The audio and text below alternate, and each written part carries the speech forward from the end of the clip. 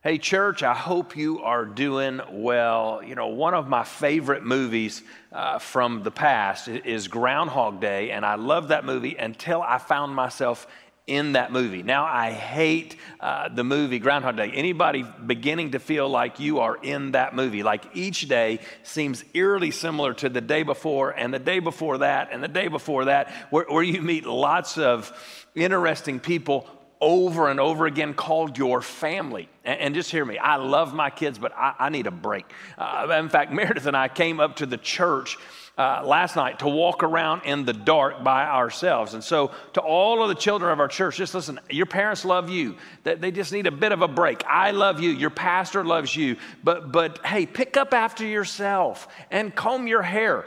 Just help your family out. And as a faith family, what we're doing is we're taking a walk through the book of Philippians. And one reason, the main reason, is that Philippians is a book of joy. And right now, we all need to be reminded to choose joy. And another reason, and I want to be honest with you, is that I can read it to you and show you what the book says, or I can show you how to read it for yourself. And here's the honesty part. I love to do this. I love preaching in this way, of picking out a passage and picking it apart and picking out parts of it and letting the living Word of God speak to us. And so we decided to pick the book of Philippians for the next however many weeks.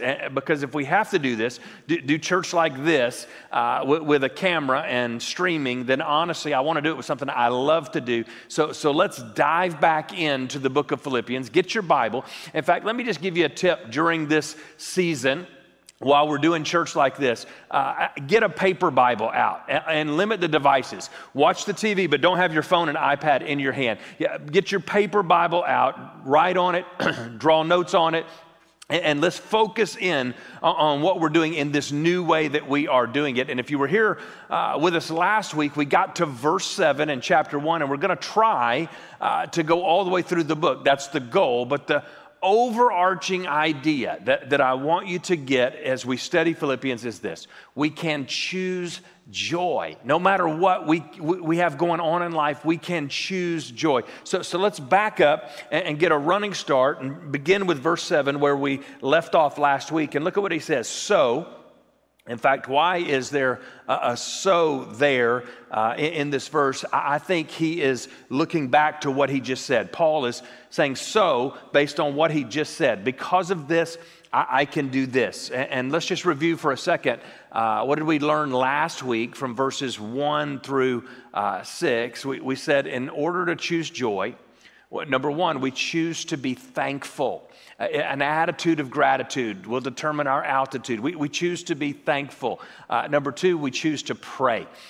Paul is praying through this book. And number three, we choose to partner. We need partners in the faith. And number four, we choose the good news. And then last week we said number 5 was we choose joy by choosing to see the end with hope. So let's pick up. So it is right that I should feel this way about all of you. You could circle that word feel and just write the word joy out beside it. I have joy because of all of you. You have a special place in my heart, and you share with me the special favor of God. Underline that phrase, special favor of God. And write out beside it, grace. That's what that means. Special favor is grace. And grace is where we don't earn it, but God gives it to us anyways. We don't do anything to get it, and we don't do anything to keep it. And on both sides of the equation, it is 100% a God thing. But grace isn't something that we get just at the point of salvation only. That's not the end of the grace story in our lives. Grace keeps going in every chapter of our walk with Christ. And no matter what is going on in life, we can make it through with grace. Grace, God's grace, right? We get through this because of the amazing grace of God. And Paul knew that. Take a look at what he says. You share with me the special favor of God, both in my imprisonment and in defending and confirming the truth of the good news. Literally, he's saying, you and I both know about the grace of God. We know about the grace of God in good times, and we know about the grace of God in bad times. And he says, I'm experiencing God's grace even in the middle of this imprisonment. But I also experienced God's grace when we were together in Philippi planting this church that you were a part of. And God's grace is evident every time we meet. And church, I just want to declare that to you today. God's grace is evident every time we meet. It's evident when we're in a building and people are raising their hand to accept Christ. It's evident when people accept Christ watching on a stream and they click, hey, I raised my hand or I gave my life to Christ. So it's true in the worship center. It's true when you're in your living room. And I think we have to learn to walk in God's grace during the bad times if we ever really want to notice it and enjoy it in the good times. And so let's just keep walking through this. Verse 8, look at what he says. God knows how much I love you, and I long for you with the tender compassion of Christ Jesus. So what does he do with all these feelings? Look at verse 9. He says, I pray. This is a choice he makes to pray. We talked about all the things last week that he chose to do in order to choose joy. This is one of them. He chooses to pray. And I can't help but think that this prayer is connected to this idea of grace in his life. And Paul thinks about the grace he is experiencing. It causes him to think of his love for the Philippian church, and he responds in prayer. Here's the question. What is he praying for? Let's keep reading. Look at verse 9. I pray that your love will overflow more and more, and you will keep on growing in knowledge and in understanding. And for the Philippians, Paul is watching, and he's seeing their faith. He sees their faith, and he's recognizing that God is moving behind the scenes. And so he tells them two things. In fact, write these two things down if you would. He tells them two ways that grace is expressed in our lives. Two ways that grace is expressed in our lives. Number one is this overflowing love.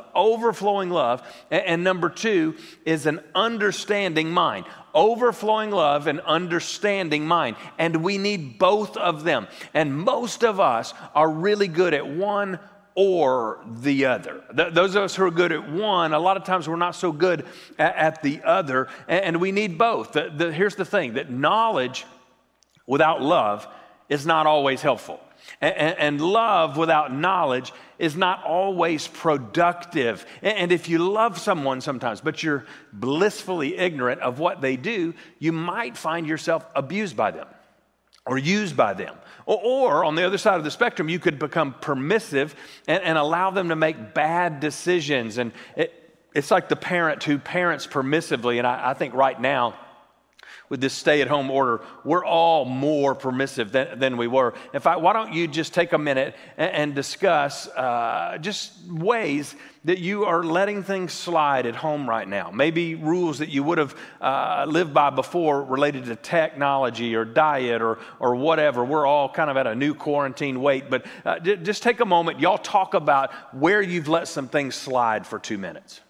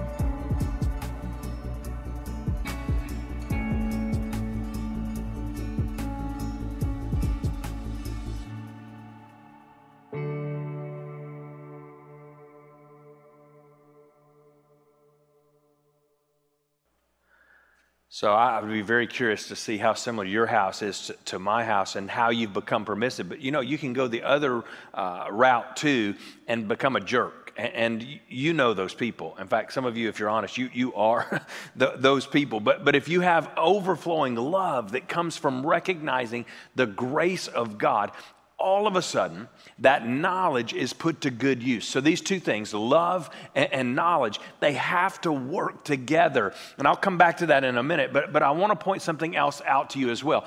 Paul says, I pray that you will keep on growing in knowledge. And the word that Paul uses for knowledge here, it's a special word in the Bible. This word is reserved for the knowledge of God's will. This word is not about knowing some theology. It's not about knowing some philosophy. It's not about knowing some set of facts. This word is only used about knowing God. That's what this Greek word means, to know God. This is how Paul knows what God wants him to know and how he knows what God wants him to do, his will.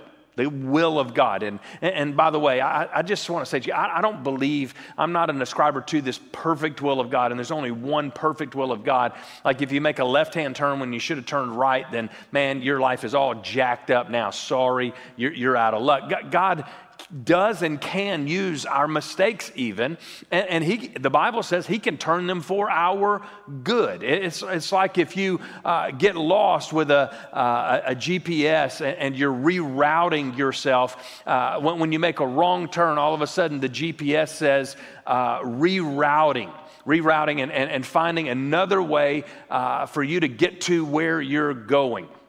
So let's keep going through this. He calls this grace, and grace, the gift of God. I do think there's this overarching will of God for our lives, and God has this goal for us, and that is for us, for you and me, to be shaped into the image of Christ. And it's not that we're perfect. It's not that we never mess up. It's not that we follow in every single way like Jesus did. We can't do that. But in fact, we used to think of the perfect will of God being attached to which college do I go to, who do I marry, which house do I buy. That's all changed a lot in the last few weeks, hasn't it? In fact, a lot of those decisions have taken a back seat to all kinds of other decisions. And now when you think about what God wants us to do, what does that look like now? What does that look like in our current situation? When we come back together again physically, how will you serve in your church? Or how about those of us in quarantine? What are you doing in the quarantine to share Christ with your neighbors and with people around you? How is it that you invite someone not to a church building, but to an online experience? But in God's will, when we think about God's will, it's you and me asking the Holy Spirit to guide our steps, right? And so here's a question to ponder is, what steps is he guiding you in during these days? What is he leading you to? Well, he's guiding my steps from the couch to the shower and then back to the refrigerator. No, that's not the whole picture. It's like, it's about allowing the Holy Spirit to control our lives, to shape us into the image of Jesus Christ. Romans 8:29 says that it's God's will for us to be conformed to the image of Jesus Christ. He willed it from the very beginning. Now, remember last week, we talked about that God started the work in us. He will complete the work in us, and he is doing the work everywhere in between. And this work, all of it, is a result of grace. And you're becoming more and more like Jesus. God started it with his grace. He continues it with his grace, and he will finish it with his grace. So let's keep reading. Look at verse 10, if you would. And as we look at verse 10, look at what it says. For I want you to understand what really matters. Isn't that awesome? That's part of what's happening to us in this season, right? To think about what it is that really matters. Now, take a second to think about and remember where Paul is. He is in prison. He is surrounded by guards. He's probably chained to a guard most of the day. He's locked in stocks, and his feet are shackled out in front of him. His hands are shackled out in front of him. And he can't get up and walk around anytime he wants to. In fact, another thing, Roman prisons, they just weren't fun at all. They just weren't. And I don't believe any prison is probably any fun, but Roman prisons, they kept you in line in a Roman prison. They didn't have security guards and watchtowers surrounding the property with, like with a sniper rifle, and they didn't have electronic locks and cameras. They had to use other methods to keep you in line. They beat you. That's what they did. They would come in and regularly flog you across the back or across the bottoms of your feet to remind you you're not allowed to leave anytime you want, that you are in a Roman prison. And Paul is in this horrible condition, and he says, I want you to know what really matters.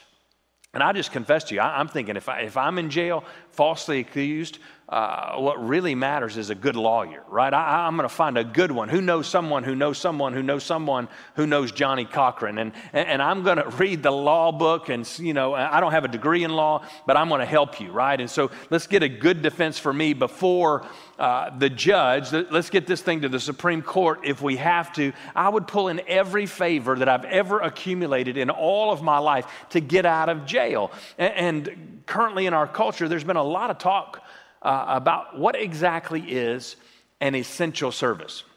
Essential service. Grocery stores are essential, right? Because we have to have food.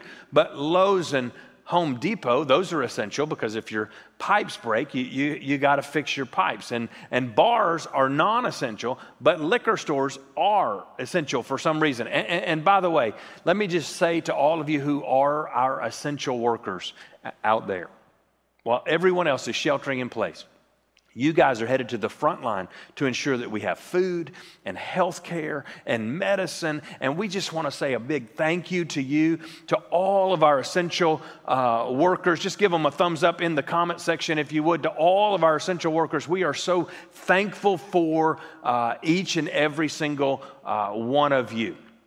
And so there's also something else that's working every day that's absolutely essential, and it's joy.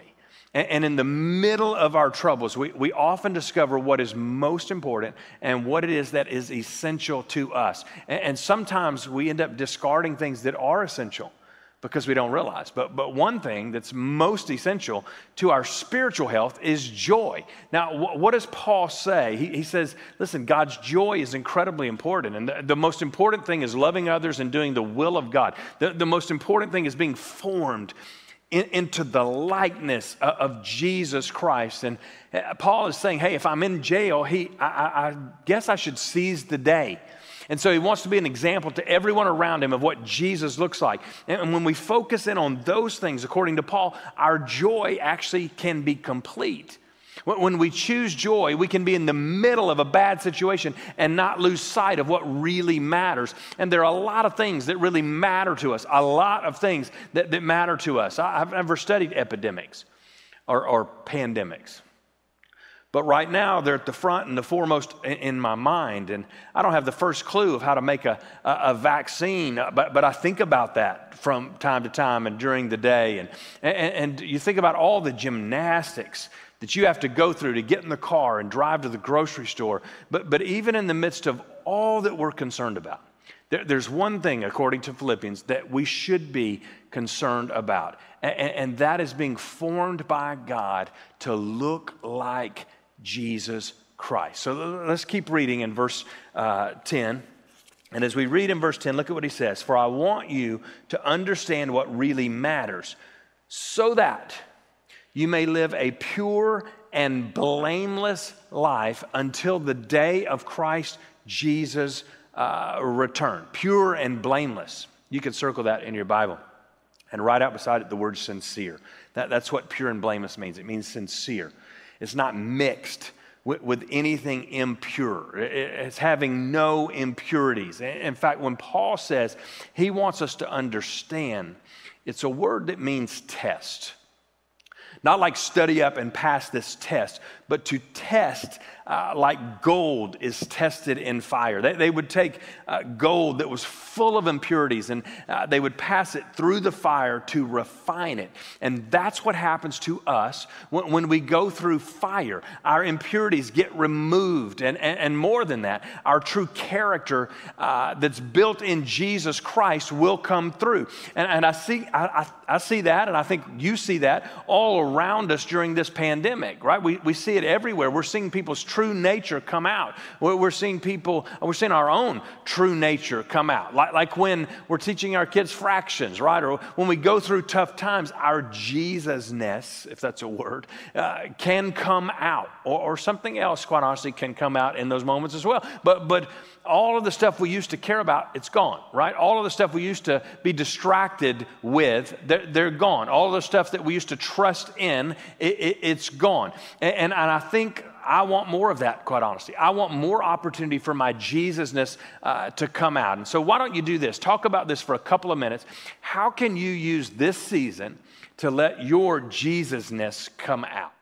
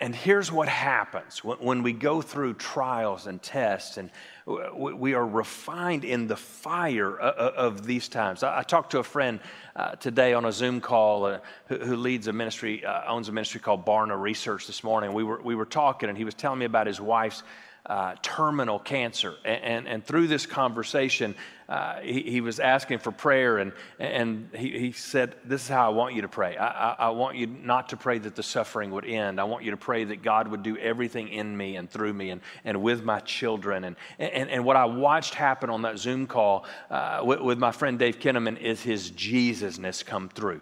And when we allow that to happen, we start to do something. We start to produce fruit. Look at verse 11 and look at what he says. May you always be filled with the fruit of your salvation, the righteous character produced in your life by Jesus Christ. For this will bring much glory and much praise to God. In other words, that is a great goal for our lives. Don't you want to be different after this season and this pandemic is over? Maybe you could take up a musical instrument and learn to play something, or write that book you've always wanted to write, or learn a new hobby, or maybe you just want to waste your life away watching Tiger King or Netflix or something silly. But and I get it. At times you just have to veg out. But no matter what you accomplish, hey, ask yourself this: what am I allowing God to accomplish in me?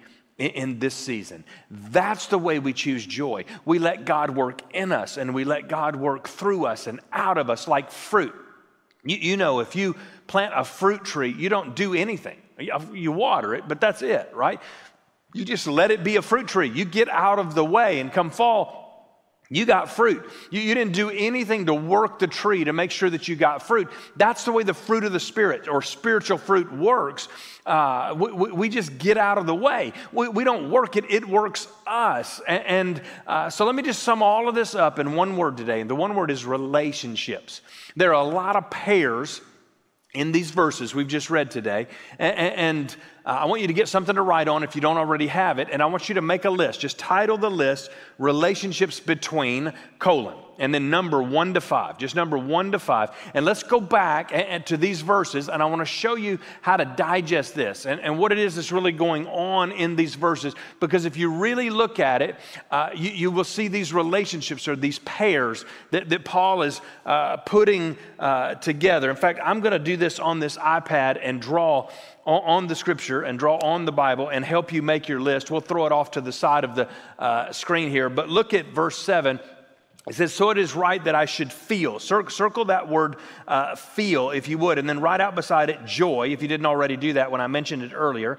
So to feel, joy is a feeling, as I do about all of you, for you have a special place in my heart. Now circle that, special place in my heart, and then draw a line up and around feel over to special place in my heart.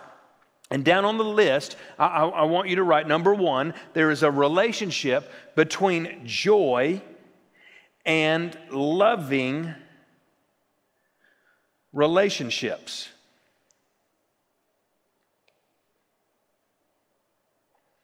Now, jump down to verse 9 and look at what he says. I pray. I want you to circle the word pray and then draw a line back up there to joy. Okay? And then number 2 on the list is there is a relationship between joy and prayer. There's a relationship between those two. Now look at what he says. I pray that your love, circle the word love, will overflow more and more, and that you will keep on growing in knowledge. Now circle the word knowledge and then connect the words love and knowledge. And let's go down here and put that on the list as well. Number 3, there's a relationship between love and knowledge. Love and knowledge. And we talked about that. Now look at verse 10 and look at what he says in verse 10. For I want you to understand what really matters. Circle that phrase, what really matters, so that you may live a pure and blameless life. And then circle pure and blameless lives and then connect the two circles until the day of Christ Jesus' return. So that's the key, a relationship. There's a relationship between what matters and pure lives. What matters and pure lives. Now look at verse 11. May you be filled with the fruit, circle the word fruit, of your salvation. The righteous character, now circle these words, produced in your life by Jesus Christ. Produced in your life by Jesus Christ. And then draw a line between the two. And then number 5, I want you to see there's a relationship between fruit and Jesus. Fruit and Jesus. And so as you see these things, in fact, let me just remind you that Paul over in Galatians chapter 5 calls these things the fruit of the Spirit, the fruit of the Holy Spirit. And what are the fruits? Love, joy. There it is, right? The second one, joy. So that joy is one of the fruits that's produced by what? Or really is produced by who? The Holy Spirit. So there's this whole cyclical thing happening in all of these relationships that Paul is pointing out to us. And they're related, not as if-thens, or do this and then you get this, but they are interrelated. You've heard the verse, I think it's in Psalm 30. It says, joy comes in the morning. M-O-R-N-I-N-G, morning. But I want you to know today that joy also comes in the morning. M-O-U N-I-N-G. It can come in the morning, tomorrow morning, but it also can come in the morning while we're walking through hard times or walking through grief. In other words, it can happen every day in your life. You don't get joy after you're done with your morning.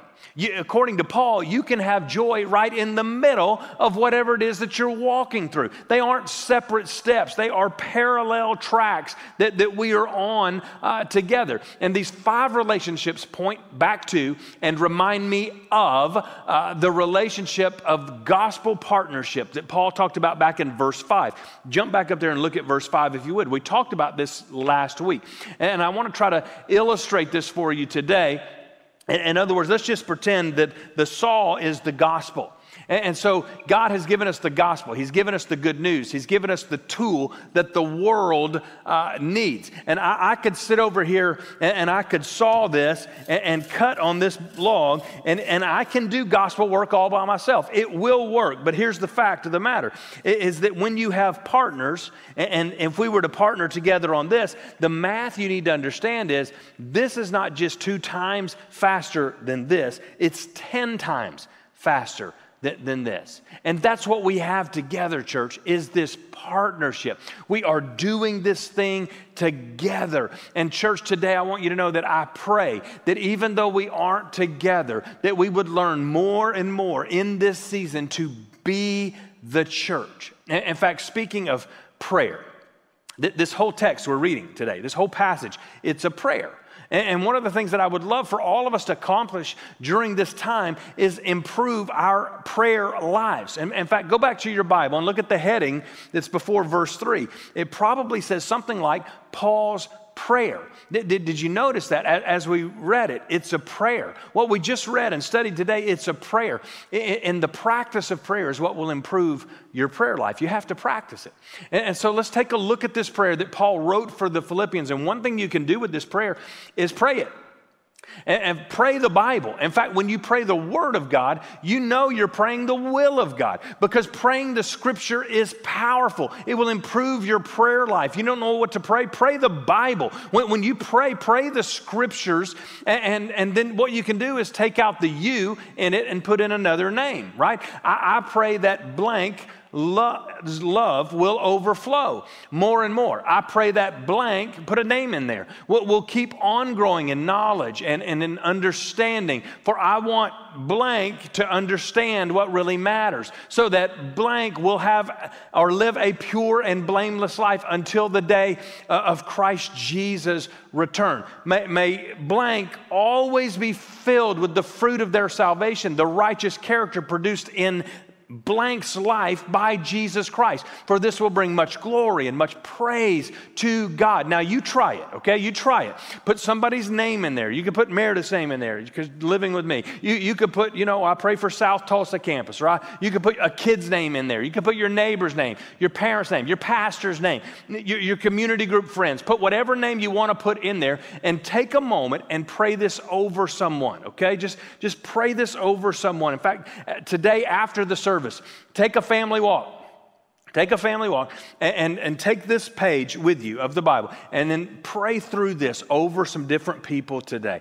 Pray the prayers of Scripture. Let's practice this together, church. Those of you who are raising children in the home, listen, teach them. Walk with them through this process. As you learn, let them learn, and let's do this thing together. And when we get back together, we'll be stronger than we have ever been before. And as we wrap this up today, let me just say to those of you who don't yet have a relationship with Jesus Christ, you can settle that decision right now.